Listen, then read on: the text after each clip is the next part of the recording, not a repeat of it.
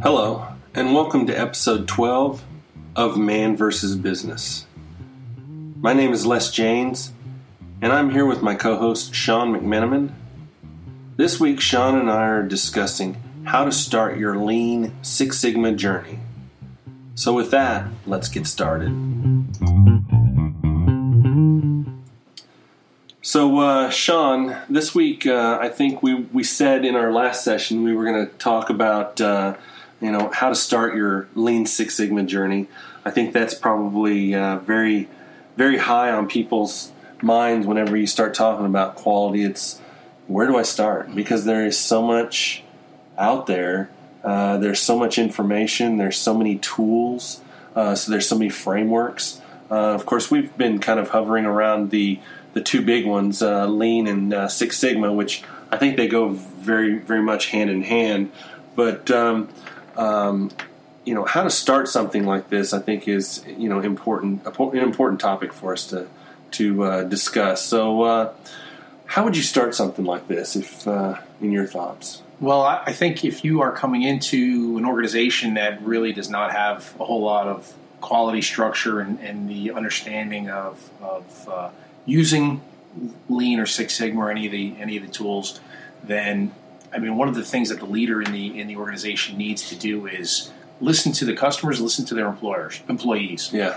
Make sure that they understand where is the issue, right? Because what we want to do is address whatever the topic of consternation or the problem. At least begin it by looking at, well, what is the problem that we have to solve? I'll look at it from the engineering perspective, just like something that we talked about earlier. You talked about an issue, and I get right into solving it, coming up with ideas. Coming up with ideas is the way to get people involved, though. Sure.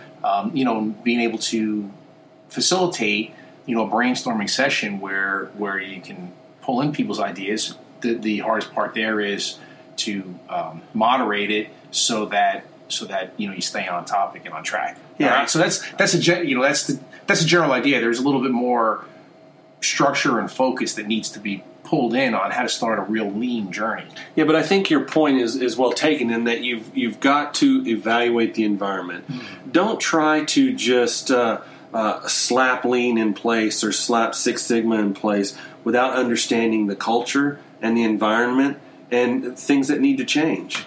If you're working for a hospital, where would you start? If you're working at a manufacturing environment, you've got to look to see where you would start, because those are two very different environments. And you obviously, one method or one set of tools or, one set of fixes, of course, may not work in one area. Right. And I like the idea that you brought up there, that it's not in any one specific industry. Yeah. And the thing that I wouldn't go towards when we talk about listening to either your customers or your employees is a survey. Surveys, okay, there's probably a time and a place for them, but to be a out of your chair walk around leader, I've never had any success with surveys. Okay. To be honest, I really haven't. Too bad. Survey. I don't know why. Yeah, I know.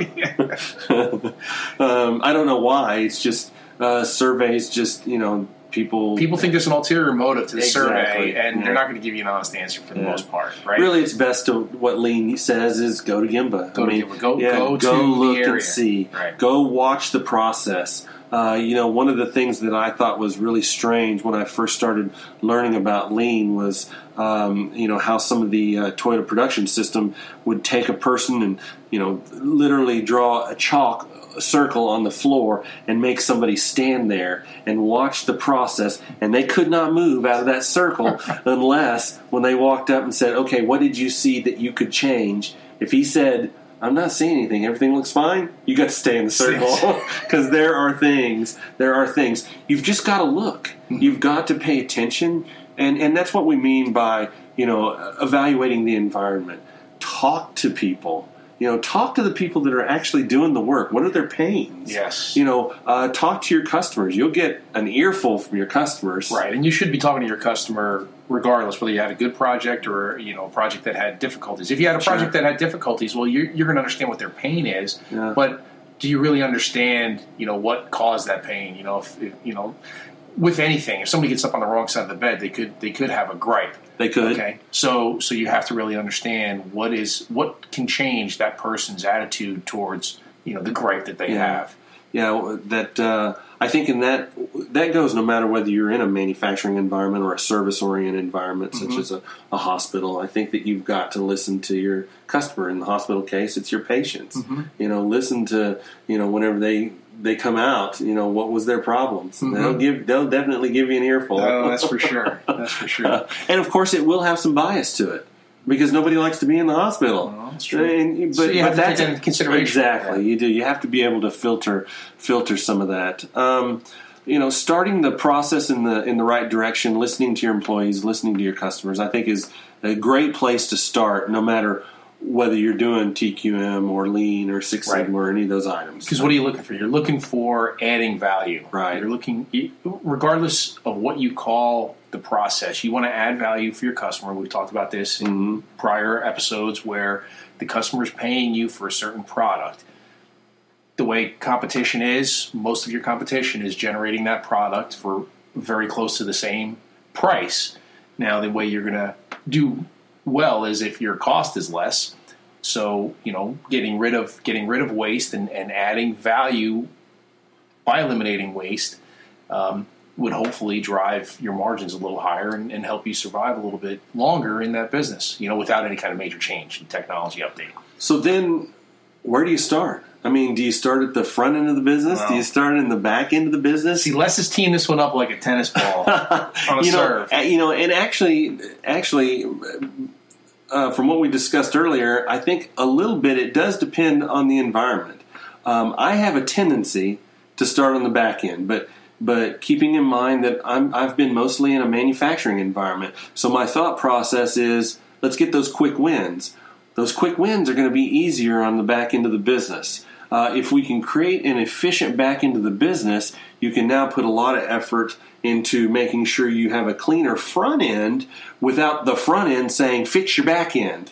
Well, and this like less. Go ahead. I'll let you. And I think that there's definitely positives and negatives to both scenarios. But your thoughts? Okay. So. Well, my thoughts, as you can tell by my stammering there. Yeah. I mean, I agree with you. Quick wins. Yeah. Are very important. One of the things that I always believe is that if you start off a process correctly, it will only pick up errors along the way. Okay, if you start it off correctly, if you start off correctly, and then there's inherent errors or whatever the process, it'll only pick up errors. If you start off a process with errors in it, and it still picks up some errors along the way, then your snowball gets really big right from the beginning. Sure, it's a snowball rolling down a hill, and then by the time it gets into manufacturing, it's a mess. Well, and it's more costly. I too bad there's no little video here or anything. I could draw a little graph, but I always put up on a whiteboard a basically inclined line with cost and effort being on the y-axis. Yeah. And time being on the x-axis. Okay, so the closer you are to the origin, right, early in time, your line is very low. It's low on the effort. So it takes very little effort to do it right the first time. As you move down that timeline, that incline, that positive sloping line, gets more expensive and more costly the farther you are down the process to correct an error. I agree. Right? I think that. I think my other concern, though, is that most people have difficulty dealing with change in the front end of the business because it's usually informational based, as opposed to the back end of the business, which is usually has some tangible aspect to it where people can put their hands on it. Okay.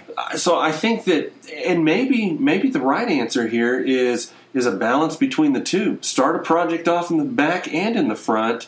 Making sure that you scope them correctly so that you're not overlapping in any way. But you want the bridge to meet in the middle. Maybe. Yeah. Maybe. Well, here's a question then, or a topic that we can all discuss. You have a brainstorming session, so you want to find out what your problem is. Sure. If your problem is something that can be fixed in the back end of the business, whether it's in procurement or in some kind of fabrication process, But you talk about how it gets generated, how that issue gets generated, right? And the front end of the business, the sales and the engineering side, hear from their customer, which is the operation side of the business, that hey, something that you provide to us is not clear, and we try to get answers, we can't, and we have to spend time trying to figure it out ourselves. Or I'm trying to think of some example that would give us a topic to address. To me, when you find out what that topic is to address, you go to the origin of it. Sure.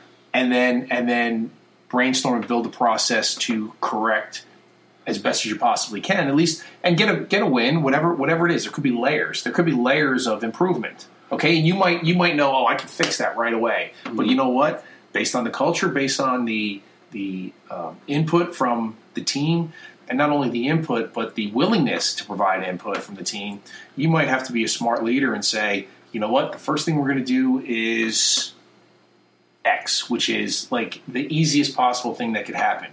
Show a quick win there. The tail end of the business says, well, that helps. Yeah. I want more, or it would be helpful to have more. And then you can build on that success and that change. So one of my concerns, and it's not necessarily a bad thing, but usually the directive with Six Sigma is try to go after processes where you have investment dollar value returns, and you show how those dollar value returns are going to pay dividends, because their theory is if you're going to put all these resources into it, you better get some serious dollar back out of it.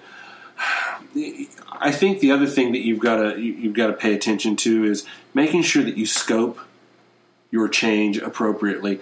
One of the things that I've seen happen over and over again is that through a Six Sigma activity where you're going after some different root causes, you wind up defining a process that's very large in scope. Mm-hmm. So your success, like fix your engineering design process. Yeah, right. Oh, really? What does that mean now? Yeah. Really? Here, let me snap my finger. Yeah, right.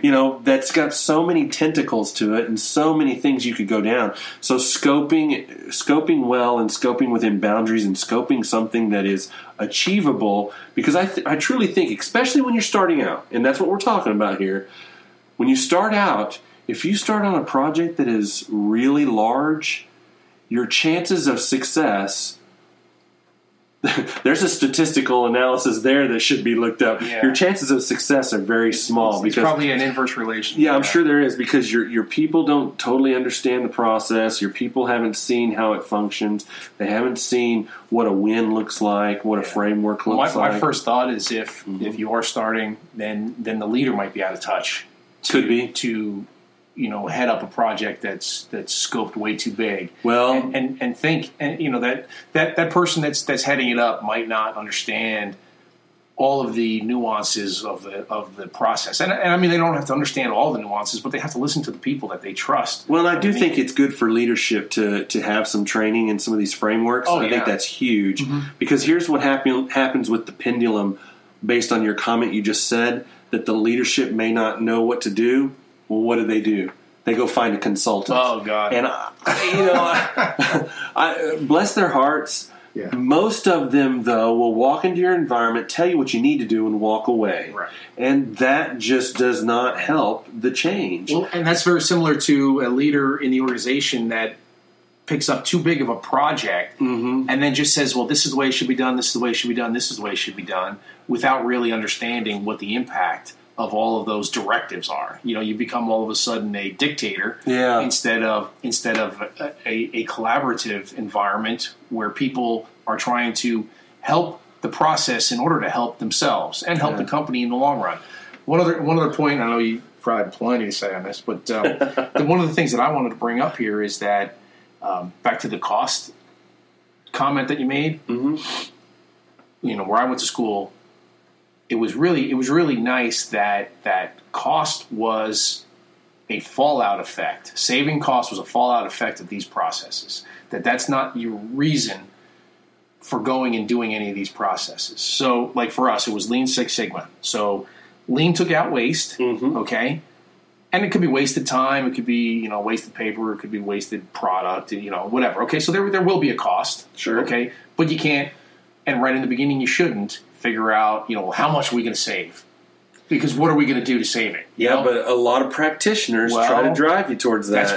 That's why you really have to be smart about this and say, listen, there are leading indicators and lagging indicators. Yep. Cost savings is a lagging indicator. Yes. Okay, so you know what? Forget about it and put a number on it, calculate it after you've got things going, and you can understand what that cause and effect relationship Well, is. and to realize that if you're doing it right, you are going to get value out of it. Right. Yeah. And I know a lot of people, there's guys that sit in corner offices says, well, how much? I've got to know now. How am I going to know? Yeah. How am I going to know? Mm-hmm. If I'm going to invest this, well, what are you investing? At the beginning, let's invest small amounts, get those wins. Okay, so like I said, Lean was getting rid of waste, Six Sigma is getting rid of variability. Variation, okay? yeah. Variation, Mm-hmm. right? Yeah. So the thing is, sure, if I get rid of the one that ends up broken every 1,000 that we make, that'll be some dollar. Mm-hmm. But all of the support and the effort to go into reducing that 1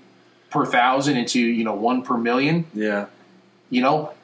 will yield less variation and a better quality in all of your products. Well, but I think their theory is that so when you figure out what the dollar value is with that project of going after the 1 per 1,000, is that the right project to go after as opposed to this project way over here in this process that tackles this error? What kind of money savings is that? Well, because obviously you can't do all of them because their theory is that you've got resource constraints and bandwidth constraints, which is very true.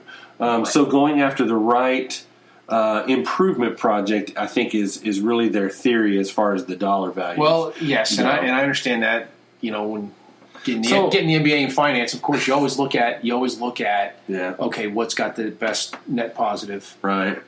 I think return, that, right? Yeah. But the thing is, what we're talking about here is a cultural shift. Yes. This is a cultural shift. It's not a dollars are important, but the culture is the bigger piece. Because here. you know what? This is not a project. Because the definition of a project is a specific beginning and end. Mm-hmm. This is not a project. It's not a project when you're going through your lean journey, right? Mm-hmm. It's continual improvement, continuous improvement. That's okay, right. Right. So it's not a project by the strict definition of a project. That's right, because it doesn't have an end date. It doesn't have an end date. Yeah, That's which quality, the saying in any of these quality arenas is that this is not a destination, it's a journey. Right. And you're just going to keep doing it. If you're truly trying to change the culture, you're going to keep doing it. In fact, it's kind of like the little projects that I've done on this house. I've done so many projects on this house, it's almost time for me to circle back around and make some tweaks to it and fix a few things. Like same thing, the Golden Gate Bridge. I guarantee you that some of the projects that we're doing at work, we'll have to circle back around and do some tweaks to them and figure out maybe even a better improvement, something that goes even a little deeper, even a little further. Right. So, for example, like the things that you're doing now in your new role, I mean, are there huge dollar amounts that are being invested? No, that need to show a positive return, or is there a positive return that can be seen in the future based on the shift in the environment? Yeah, and since a lot of it is cultural, that's the hard part about measuring it, is because some of the aspects of the change is not directly affecting cycle time or waste removal or anything like that directly. Now, secondarily, it might be, or 6 degrees of separation, it might be somewhere down through there. But it's the fact that light bulbs are going off, and to me, if I can get a lot of light bulbs going off out there in the facility, whether it be upstream or downstream, I know in the long run that's going to pay huge dividends because now people are getting to the point where they're excited about doing it and even taking it further, and it's not me pushing all the time. Right. And that's where it almost like it steps up to a new level, and it starts running on its own. So that's really your goal, and it's hard to put a dollar value on that, right. But you'll see the dollar value somehow. And being the leader in the organization and convincing upper management that is removed and should be removed from those operations, right? Those guys that are in the corner office should be figuring out where to spend capital and what to do with the organization. Right. So convincing them on this cultural change that will generate dollars later in savings, either dollars in savings or time to put more product through the organization without killing your employees. Right. I mean, that's one of the ultimate results that you'd like to see, is that people aren't afraid of losing their job because they're doing things more efficient, and the company does better because if things are more efficient, less waste, then there is cost savings. Yeah, and I think a couple more points to add to that is, what you're doing is you're creating excitement around change, and that's contagious. Yeah. If you can get that happening within the environment, that'll make a huge difference. But at the same time, also ensuring that as you are going through these changes, that bad ideas are not bad ideas. Failure is okay. Mm-hmm. Now, let me put a caveat to that one, in that failure is okay when you learn from it. Right. If you fail at the same thing over and over again, come on now. Yeah, well, yeah. So you do have to have you have to have an adult in the room to make sure that. What's the football saying that they say? Come on, man. Yeah, right. And then make sure you celebrate your successes. I think that's very important. I think it's something that we get wrapped up into these projects. We're ready to move on to the next thing, and these guys are going, God, can't you guys be happy for a second? Look at what we did. Don't just keep churning. Kind of sit back for a second and look and go, hey, that was pretty good. That worked out very well. And something what was simple, good, and what did we learn from it? Right. Something as simple as straightening up an area of inventory or parts or something like that. You make sure you have a picture of it beforehand where it was a shambles. Oh yeah. Right. And then you see how clean it is or how organized it is, and then you ask the guy that's got to pull something from it, hey, how easy is it to get what you need now? Oh, it's a piece of cake. It helps my life. That may be our next session, is talking about A3 reports. Yeah, I love A3 reports. I know, you're an A3 report A3 because I'm a very visual person, so A3 reports I love A3s. They're a lot of fun to do. All right, and so I'll capitalize on that. You're a very visual person, and that drives right to me in being clear. Mm-hmm. It should be whether it's a report, whether it's the schedule for the job that's going through the area. It's got to be visual and it's got to be clear. Right. And so if it's as clear as it can be, you have gotten rid of waste right there. Right. Sure. Right? So to me, it all dovetails in. You want things to be clear, so make them visual. Make that visual marker easy to update. Yep. Okay. So Agreed. there really is a process, whether you have gone to school and you think some great process been taught by somebody, or you're just sitting there trying to figure out how to make life better at work. Yep. You're doing a process improvement project. You are. Although I call it a project. So let's get into our picks. You want to go ahead and start? Sure. My pick today is a book called The Advantage. It's by an author named Patrick Lencioni. He's pretty popular in the leadership and management circles.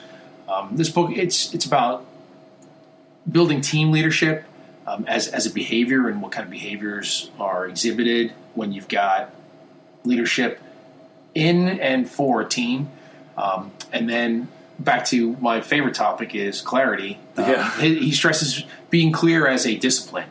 So making sure that when you need something done or you're producing something, that it's clear as to what you need to do or what you've done, so that there's no waste of time or there's no misunderstanding, or it's a better way to operate if there is no question. And I think the thing is, people like to have question in some of the things that they do only as a crutch to either get more time or to not produce or be accountable for what they're supposed to do. Yeah. So is this a long read, short read? No, it's not. Yeah, it's not bad. And I have it on my iPad, electronic version. Okay. And with the electronic version, you get some little snippets of videos. You get nice. videos like every chapter or two. You get a video talking about what's going on. So my pick this week is a software as a service called LeanKit. I ran across this software maybe about a year ago or so. I have not had a chance to implement it, but I am reevaluating it now with my new role, especially since the tool is based on Kanban theories with tags, moving tags from one lane to another. The whole Agile and Scrum, which is really popular in the software arena of how you do software development, but it can work no matter what you're doing as far as a project goes. But it's a very visual way of managing the flow of information, defining your process steps, and using cards electronically to move them across the swim lanes and actually manage your work that way. Especially if you want to stay within a digital environment on some things, it's a way to go. We're evaluating it right now. So we'll see how that goes. I'll let you know at a later podcast. Well, yeah, I'd like to, because back to the visual and being clear. I mean, if it is digital, I mean, it's going. You can put it up on a big flat screen, and everybody sees where it's touchscreen TV, where you can actually drag stuff around with your finger. Yeah. So this was a good topic, and we will be back with you all next week. Thank you.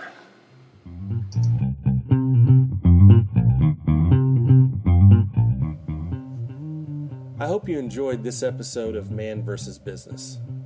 Please note that neither Sean nor myself are business consultants. We just have a strong passion for discussing all things business. Please remember to visit sigmatree.co to see our other podcasts, our business ventures, and our blog. And also you can drop us a line on the message page from there. Again, thank you and enjoy your week.